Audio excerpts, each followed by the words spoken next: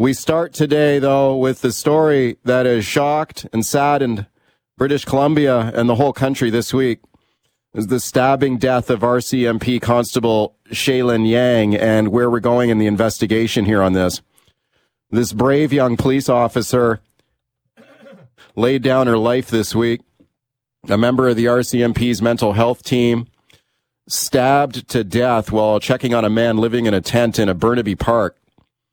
The charge in this case now, 37-year-old Jong Wong Ham has been charged with first-degree murder in this case.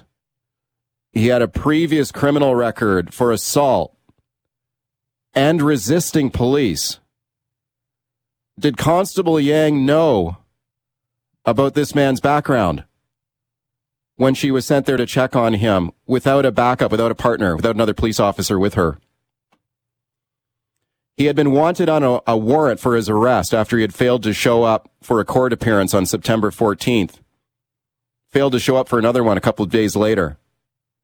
So there was an arrest warrant out for him. Did Constable Yang know about that? Does not appear that she did. Let's discuss it now with my guest, Kash Heed, former chief of the West Vancouver Police Department, BC's former Solicitor General, newly elected Richmond City Councillor. Councillor, thank you for coming on. Good morning, Mike.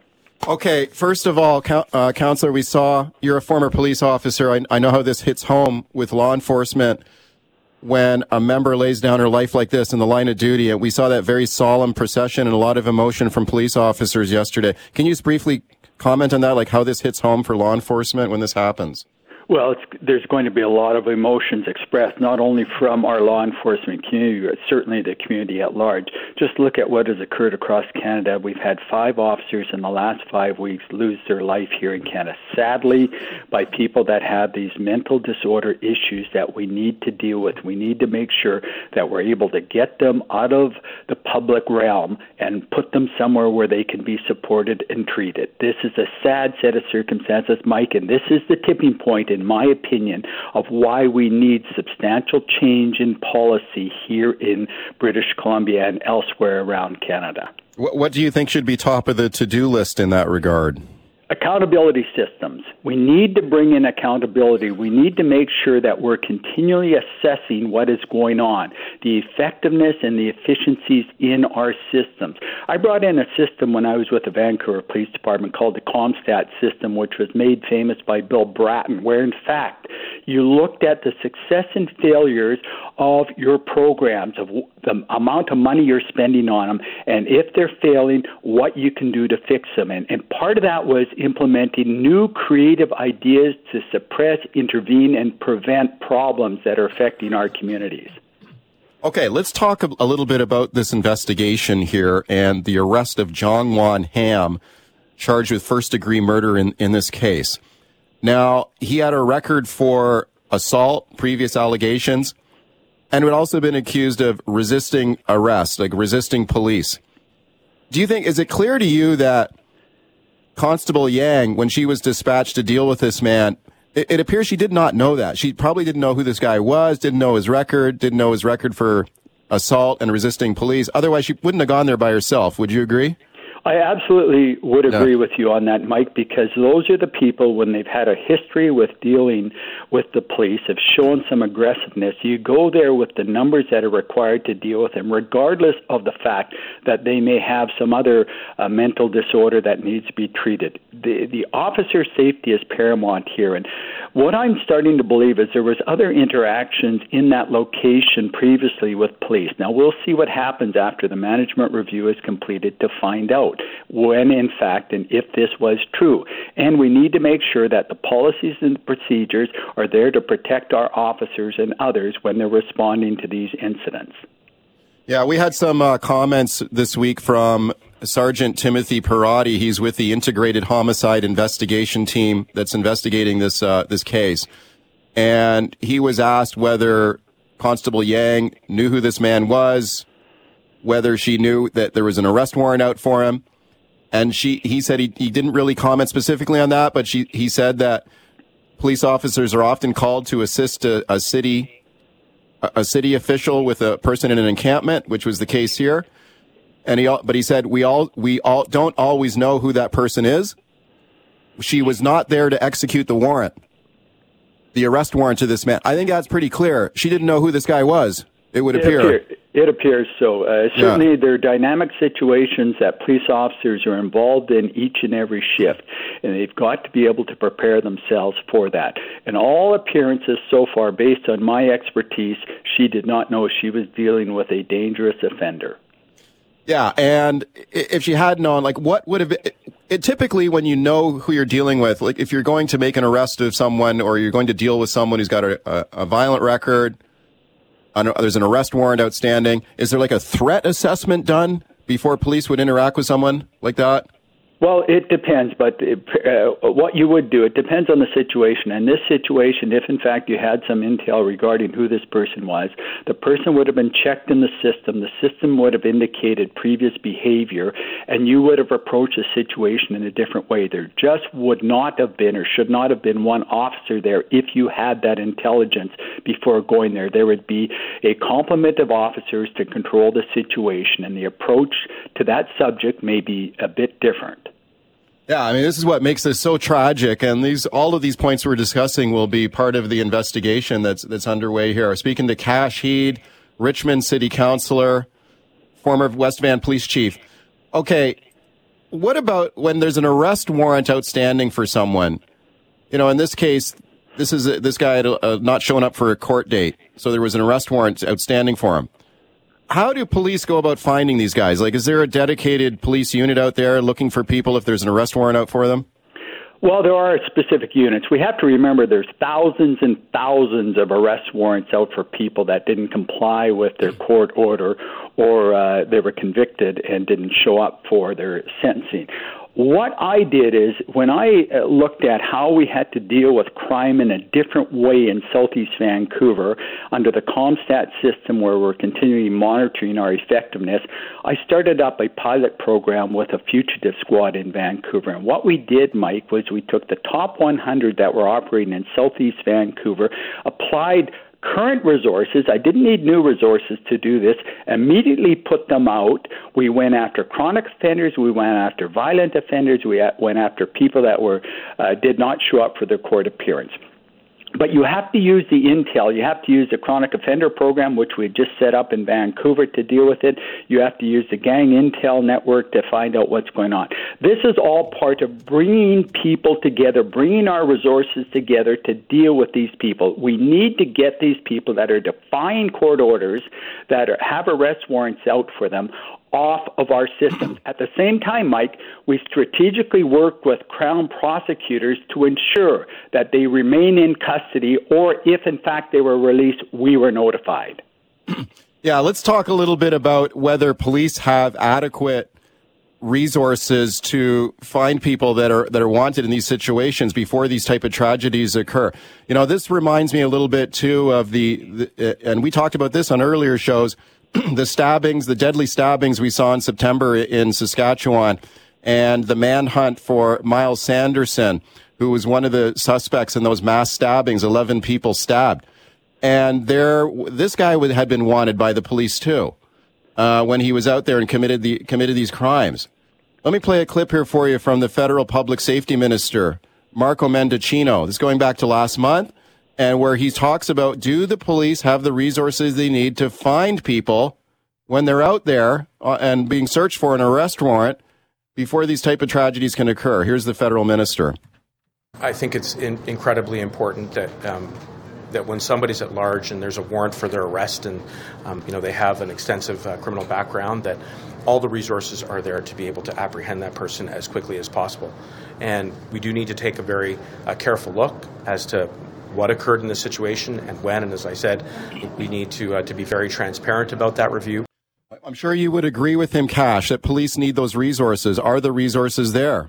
No, they're not there. And I would agree with him, but they need to be strategically deployed. What I would not agree with him is it appears this is just a lot of discussion, a lot of talk. What I did when I had the accountability, I put it into action. We've tried this before, Mike. We know fugitive squads work. We know we can go after a high-profile chronic offenders, high-profile gang members, all of that. You know, we just had a top the list of people and offering $250,000 reward. But we should be tracking them down. We should be hunting them down. The U.S. has a separate federal agency, the U.S. Marshal Service, that goes out and tracks down these people. We need this here in Canada. We just can't wait for it. We need to start it now. All right. Welcome back as we continue talking about the death of RCMP Constable Shaylin Yang, a charge of first-degree murder now laid in the case. My guest is Cash Heed, Richmond City Councillor. Let's go to your phone calls here. Tim in Abbotsford. Hi, Tim. Go ahead. Yeah, good morning, gentlemen. My concern is we seem to have commissions all the time about policing and in regards to what they do and how they handle things. Why don't we have a commission on the Crown prosecutors and names of those people that are letting those people out within 24 hours and sometimes less? We don't seem to have that accountability. We're pushing against the police. Like I said, we're doing inquiries. What about the Crown Council? How come they're not accountable? Cash, your thoughts? Quickly, we've done judicial reviews over the years, and we've had several good recommendations. The problem with these inquiries and reviews, those recommendations aren't binding. It's at the behest of the current government to put them in place. But I can tell you right now, Mike, I've never seen such a lackluster policy in our provincial government on law and order than I've seen right now. Over the decades, when you look at it, when you examine it, and I have, this is so lackluster. And so Tim's comment is right. We need accountability built within the system. What do you think the province can do or should do? Should do right now in the prosecution is have strategic prosecution on these individuals, where in fact the examples that were given are people continue to release. Imagine using a community court model, which is the alternative court model for a violent offender. You don't do that. It was never meant to be. We need to get this back into place. So when you're talking to the Premier Designate, we need policies on law and order because we are the victims of the behavior of these people. Star 9898 is the number to call toll-free on your cell. Andrew in Kamloops. Hi, Andrew. Go ahead. Yeah, hi, good morning. I'm not an expert or anything like that, but I hear a lot of people even up here saying, we need to send more and more people to prison. I like to think I'm friends with one of the prison guards in town, and he told me some horrific things that he has to consistently go through. People popping out eyeballs, people killing themselves regularly. And I really hope that the answer to the problem isn't just throw people in prison, because we really need to support the prison guards and that whole system, because they can't handle stuff like that. Okay, thank you for that. Well, I mean, if people are mentally ill, if they're addicted to, really brutal and damaging drugs like crystal meth, Cash, what is it? And you throw something like that in a prison cell, what does it accomplish? Well, we default to the penal system for these people. We don't have anywhere else to put them. So when they're in front of a judge, the judge can only sentence them to this. That's why I've been an advocate for reopening these institutions to deal with these people. And you're right. Why should we have the prison guards that are there to guard prisoners, criminals, look after the mentally ill? Yeah, and when it comes to reopening a large institution like Riverview, one of the reasons it was closed in the first place was there were thoughts that people were being abused in these big institutions, human rights were not being respected of people inside. But even people like David Eby, the incoming premier, has talked about the need to possibly force people into treatment. Well, is that the answer? Involuntary treatment. Go ahead. Well, treatment is a little bit of a different approach here. We got to remember most of these people are poly. Most of the people that are severely drug addicted also have mental health issues, vice versa. And that's the issue we need to deal with. Yes, the treatment of these people, the institutionalization, is very, very important to get ahead of this problem. Cash, thank you for coming on today. Pleasure. All right. Let's talk food inflation now. Have you noticed when you go to the grocery store now, you get that shock at the cash register very often. It's happened to me just earlier this week too. I mean, you get to the cash register, you use a small number of items, like, what? Really? I mean, this is how much all this costs? I've hardly bought anything. This is really, really adding up. Now, you take a look at the inflation rate for food in Canada.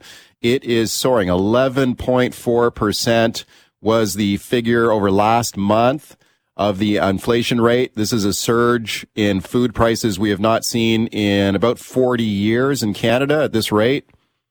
The food inflation rate is running higher than the general inflation rate. it's led to charges of profiteering and greed by the big grocery store chains. Some grocery stores responding to the criticism. Loblaws, the chain of companies, the largest grocery store chain in Canada, they announced a price freeze on some items, some staple items in their stores, waiting to see if other chains will follow suit on that. It's a big issue in the House of Commons right now. NDP leader Jagmeet Singh calling for help for Canadians who are getting slammed with these high food prices. Here's what Singh had to say about it. Have a listen. We're seeing prices go up when it comes to food. We're seeing profits go up in this sector, and we're not seeing the prices come down. It is clear to us that there is corporate greed contributing to inflation. Broadly speaking, enough is enough. Let's get to the bottom of it, and let's stop it. Okay, corporate greed. Let's discuss it now with my guest, Peter Julian, NDP MP, New West Burnaby. Very pleased to welcome him back. Peter, thanks for coming on today. Good to be with you, mate. Okay, what are you hearing from your constituents about food prices? Folks are really struggling. They're struggling to put food on the table. They're struggling to keep a roof over their head, too, as well. And when the grocery chains announced these record profits, increase in profits this year, increased dividends, increased executive bonuses, it just rubs everybody the wrong way. The reality is what we're experiencing is greedflation, where, yes, prices are up, but what the companies are doing is inflating the prices to increase their bottom line, to increase their dividends, bonuses, and their profits, and that's just wrong. And as you know, this week the NDP presented a motion that passed unanimously, and it called on a number of things, including getting the Competition Bureau to step up on behalf of Canadians, so that this kind of collusion to raise prices stops.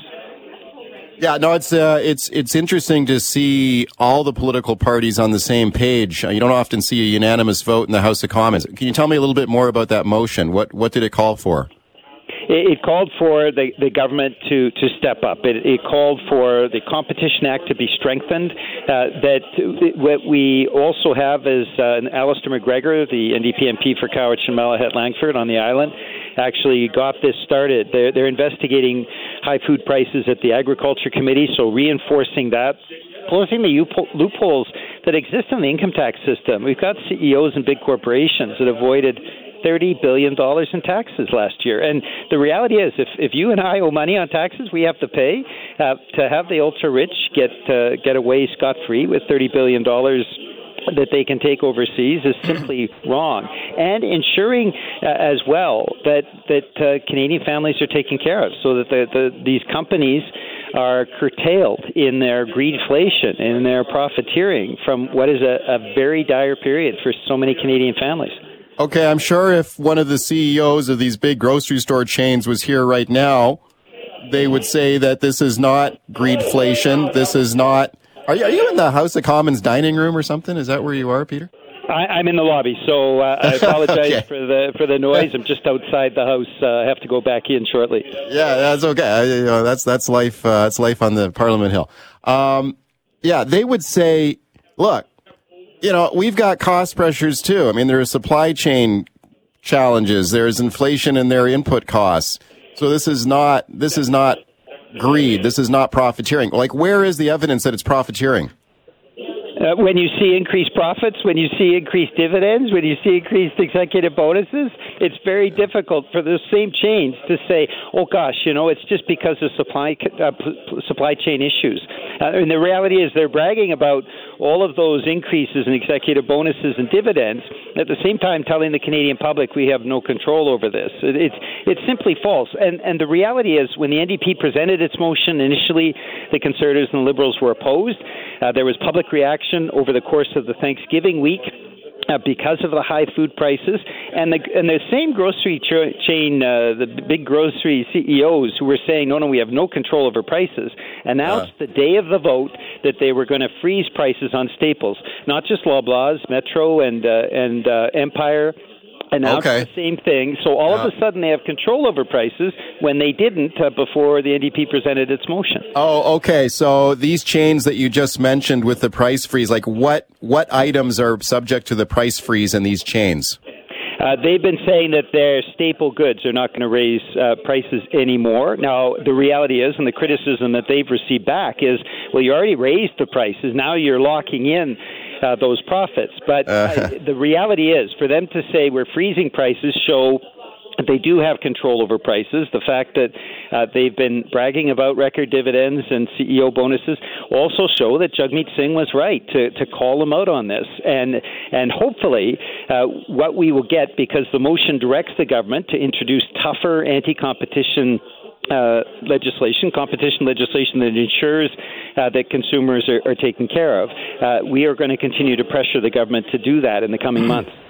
Speaking of Peter Julian, NDP MP, New Westminster, Burnaby, from the lobby of the House of Commons in Ottawa, let's have a listen to your party leader, Jagmeet Singh, calling for action from government on high food prices. Here's what he had to say, then I'll get your thoughts. If it becomes clear that this is strictly corporate greed and the greed of CEOs driving up the cost of food, then that merits a very firm action. We've called for things like a windfall tax. Okay, a windfall tax. How would that work, Peter Julian? Well, a windfall tax is the kind of thing we did actually in the Second World War. We were living through a crisis when people were really struggling, and to avoid companies actually profiteering from that, there were a number of measures that were put into place. So it's a time-tested action by government that ensures that profiteering doesn't take place on the backs of regular Canadian families. And the windfall tax is because of these record profits that the companies are bragging about. This is a time of real difficulty. So many families are struggling to put food on the table, and you've got companies bragging about, hey, record profits, record CEO bonuses, record dividends. And so the windfall tax allows that money to go back to taking care of regular families. And certainly, as you know, Mike, the NDP's focus, Jagmeet Singh's focus over the last few months has been putting in place dental care and supports for families, ensuring doubling the GST credits so that families can have the wherewithal to put food on the table, and also ensuring that renters get additional supports. When you have a windfall tax, you can afford to do more things to help regular Canadian families and seniors and students, people with disabilities, people that are struggling right now. Okay, so if you brought in a windfall tax on these big grocery store chains, then the money would just go into general revenue to pay for the programs you just discussed, or would it be earmarked to be redistributed to Canadians, give money directly back to Canadians who are being hit by these high prices? Like what would you do with the money from the tax specifically? Well, we are not in government, but we pressure the government effectively, as we saw during COVID, and we're seeing now. And we believe that Canadian families need more supports for housing, more supports for the healthcare system that is, because of federal government cutbacks, deteriorating. So it does go into general revenue, that's true, but it also belies this myth that when we give away $30 billion a year to the ultra-rich to take off to offshore tax havens, that we don't have the resources to take care of people. We do. We just need to be much more effective about ensuring that wealthy CEOs pay their fair share. And as a result of that, we can provide more supports to families and seniors and students and people with disabilities and on all Canadians. I'll let you get back to work. Thank you for taking the time. Always a pleasure. Good to speak with you. All right, let's talk about this unusual NDP leadership saga here now. David Eby, now officially the winner of the contest. He becomes the NDP leader. He will be the next premier of British Columbia, but only after the party disqualified his only opponent, Anjali Appadurai. This is a story we've covered closely here for you on the show. I've talked to both of those contestants on the show in the past. Have a listen to Anjali Appadurai here on an earlier show. Now, remember, she was accused of coordinating with outside groups here to sign up party members to vote for her, notably members of the Green Party. She was accused of that. Also coordinating with outside environmental groups like Dogwood BC. I asked her about that in an earlier show, all these party members she was signing up in controversial fashion. Here's what she told me. When people switch parties to become a member of a different party, I see that as a good thing. And I'm very happy that my campaign and my candidacy has drawn a lot of people who vote Green back to the NDP. She thinks it was a good thing. The party did not see it necessarily as a good thing at all. She has been disqualified from the race. David Eby is the winner. Now, not everyone in the NDP is happy about the way this was handled. Have a listen to this. This is former NDP cabinet minister Harry Lowley writing in a newly written op-ed. He writes, if Dave Barrett was alive today and saw how a young female Asian leadership hopeful was being treated by the BC NDP in an unjust, contemptuous, and undemocratic fashion, he would hang his head in shame. Harry Lowley. He joins me now. Harry, thank you for coming on, man. Yeah, good to be here again. Okay, Harry, this is quite a rip-roaring editorial you've written on this. Can you tell me, why do you feel that the NDP treated Anjali unfairly? Why do you feel that way? You know, for all of the recent BC NDP's talk about bringing in new people, young people, people from different parties to grow the universe for the NDP, this is just basically is a big slap in the face of all of that in terms of now pushing out this young woman, who has some fresh ideas, is trying to come in. The NDP did this because David Eby was the only one that was going to be running, no challengers. He signed up a few thousand members, I understand, and he thought he was a complete shoo-in. So Anjali Appadurai puts her name in, and she wasn't seen as much of a threat until all of the membership started coming in. And then they were basically thinking, oh, my God, maybe David Eby might not be able to win, and we might have a real contest for leadership. And this is where they actually blew their top and actually used a sledgehammer approach in order to kill a fly rather than actually trying to use a fly swatter. Okay. And it's just disgusting is the word. And this is how people that I'm talking to around the province are saying this is so undemocratic and really sort of an autocratic way to try to push somebody out. Okay, so you think this was what, the party brass or some sort of old boys club in the NDP? They decide we've got to protect our guy here. So this was all about protecting Eby. Is that what you think? Well, absolutely. It's all about the old guard. I mean, basically, if somebody has some new, fresh ideas that are different from theirs, they automatically feel threatened by it. Yeah. And they're threatened by it because bringing in new people means that maybe their own power base is going to be diluted, and they might be turfed out of power in terms of the executive and all of the positions that they are in the NDP.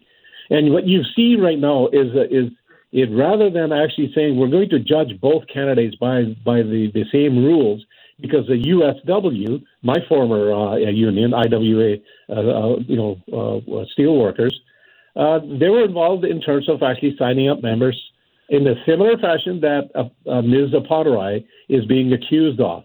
But one is being turfed out. The other one, they're saying we're not even going to have an investigation. This is very hypocritical. You've got David Eby now, who is going to be the new leader, is going out there trying to be the good guy, trying to say we're going to win these people. We've got to get them back on board that Anjali had signed up. And yet there's John Horgan, with his fake rage going out and name-calling with people. You have the good guy and the bad guy approach. Because he's going to be gone. Horgan's going to be gone. So if he gets any feedback that's negative, that's okay, as long as it's not on Eby, who's going to try to do this good guy approach. It is such hypocrisy. Okay, so, wow. Speaking to Harry Lowley, former NDP MLA, he's a former NDP cabinet minister and previous NDP government. Not happy with the way Anjali Appadurai was treated here and disqualified by the party. Hey, Harry, let me play a clip here for you. This is an exchange between me and David Eby on an earlier show, and we're talking here about the Anjali Appadurai campaign, and I just asked him straight up, does he think she should be allowed to run against him, let her name appear on the ballot, and here's what he had to say to me. I had to try and pin him down a little bit. Have a listen to this exchange, and I'll get your thoughts. This is me and Eby. Do you think her name should be on the ballot, and the members of your party should be allowed to vote for her if they want? She should not be disqualified? Yeah, I'm really excited about the leadership race. It gives me a chance to talk about ideas like this housing plan. Okay, well, what about my question though? Do you think her name should be on the ballot? You have no fear going against her, right? I mean, I think we should have a leadership race. I think there's a benefit to taking stock where we're at, to looking at new ideas, and I feel good about where my campaign is at, and I look forward to the debate. Right, and she should not be disqualified by the party.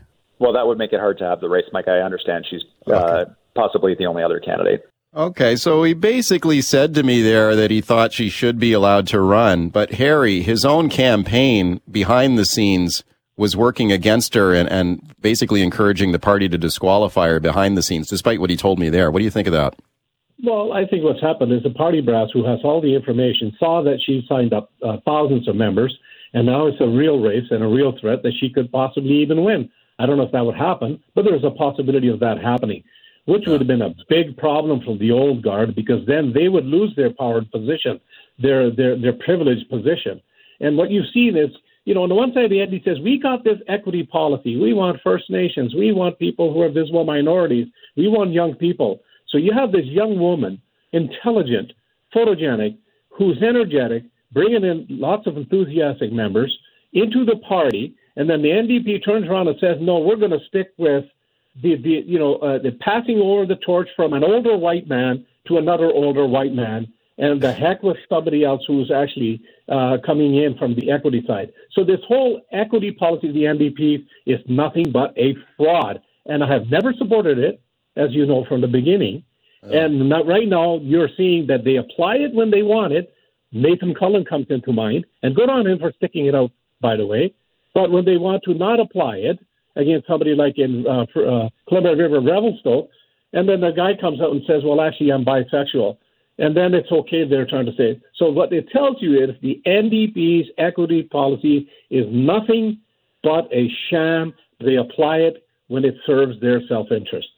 And it's the old guard that pulls the strings at the back end. Speaking of former NDP MLA Harry Lally, not pulling any punches here against his old party, the party brass here. Hey, Harry, like you mentioned something earlier interesting in our conversation about EB's campaign. Now, Appadurai got in trouble because she was accused of coordinating with an outside group, an outside environmental group, Dogwood BC. But like you pointed out that the steel workers union it looked like it had been working for EB, right? So do you think he was also breaking the rules?